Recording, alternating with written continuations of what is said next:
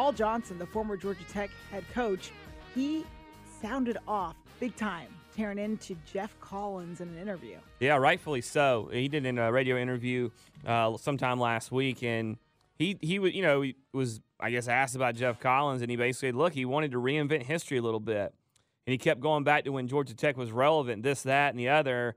And I was trying to think back when they were better than when we were there. He goes, I guess maybe the 50s, but if you went back and looked, I kept looking for all the championships they had won, and it was like, he just distorted everything when he got there.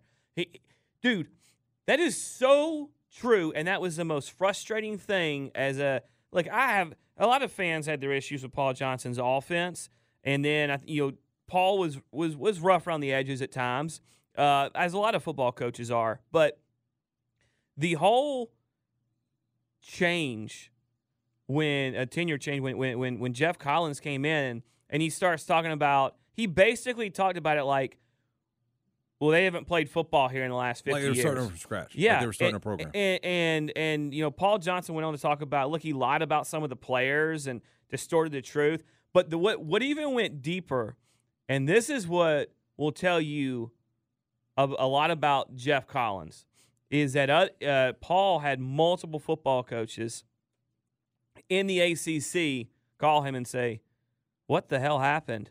This is a joke. Including one, and I'm pretty sure this was David Cutcliffe at Duke, who called Paul after they played him and said, yeah, we decided to rub it in a little bit, and I did a little something for you, and we ran a couple of your plays at the end of the game. So he started running, with the veer or whatever they were running, the option, triple option offense to basically stick it. And this tells you a lot about why Brent Key is now the guy there and has already taken him to a bowl game, and why Geoff Collins couldn't do any of that because he was more worried about talking and sticking his chest out and peacocking and telling you how freaking great he was and how big of a task he had when he should have been coaching football. Well, I'm going to back up your you ain't backing up nothing attitude by saying I like Geoff Collins. I've been around Geoff Collins.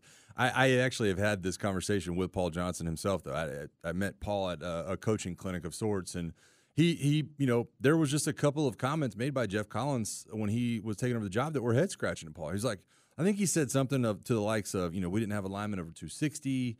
When we got here, we had to build up those guys to be, 300 and 310-pound ACC linemen. And Paul's like, what do you, like, we didn't have anybody under 285 on the two deep. Like, what is this guy talking about? And I just think that Geoff Collins, when he took over, it was much of like, hey, I'm gonna lower expectations for myself by blasting the regime that was here before me. When Paul Johnson's like, look, this is the only way that the only way this place has been good in the last 20 years is by what we were trying to do. And I think there's a lot of pride aspect on both sides of that. I was around Geoff Collins when I was at Alabama. He was there for a year or two as kind of an upper, like kind of a GM type before GMs were really a thing in college football. Good dude. But you go back and read some of his comments, there were probably some missteps and probably some things he'd like to take back. And I can understand why Paul was irritated by it, because Paul felt like he did things the right way and tried to do right by that university and raise money and have facilities and all the above. And it didn't seem like anybody was backing him. And it didn't seem like anybody was backing him when he left either. And that's unfortunate. Well, it became personal. Geoff Collins made it personal to Paul when he basically used Paul as his excuse that he was going to suck for a few years. And that's exactly what he did. And Paul realized that. Paul said it in this interview. So, yeah, basically he built in an alibi with all his comments.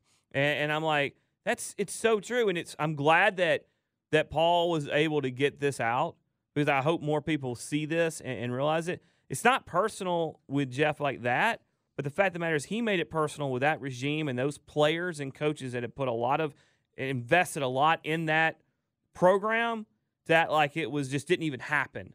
Right. What a breath of fresh air it must be for Georgia Tech right now, though, to like have a Tech guy in place that you feel like is the right man for the job, and that is going to build up that university and use everything that he can at his backing to get it done. I can't imagine that they feel like they could possibly have a better fit than what Brent Key is for that school right now. Oh, absolutely not.